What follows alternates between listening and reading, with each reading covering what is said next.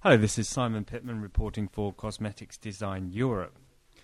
I have with me today Critt Younes, who is the director of the laboratory Critt Analyse Et Surface, which is based in Val de Roye in the Cosmetics Valley. If you could just explain to me exactly what your company does for the cosmetics industry. The laboratory is specialized in the characterization of materials. Using technically advanced analysis, we study their form, behavior, and surface characteristics to establish the diverse reasons why there might be any number of problems with the materials. This type of analysis can be carried out on almost any type of material, chemical, metal, or plastic. Jusqu'à l'état de surface d'un matériau quelconque. Et évidemment, cela s'applique à tout type de matériaux, que ce soit métallique, plastique, caoutchouc, etc. Secondly, what are companies, cosmetics companies, coming to you to ask for? Which type of services do they want from you? Alors, la plupart de nos clients Most of our clients come to us with two specific types of problem. First, it's likely to be a problem with a specific material. For example, it might break too easily, so it might be our job to find out what is the problem with the material and how it might be rectified.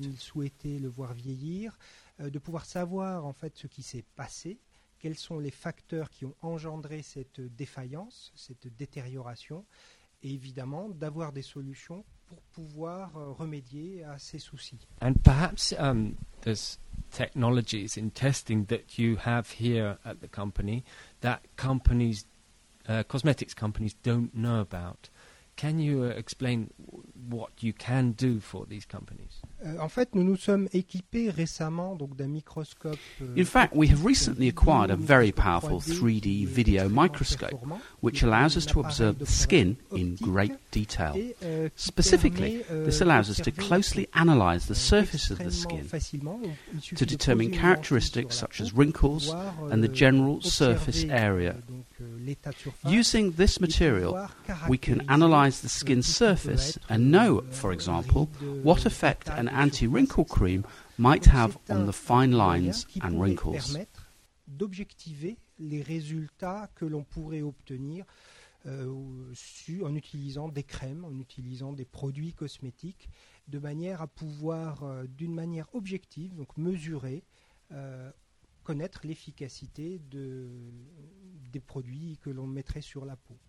C'est un moyen qui n'est pas encore utilisé, mais qui permettrait d'assurer ou d'asseoir un peu plus d'objectivité. And I understand this technology can also be used for the hair.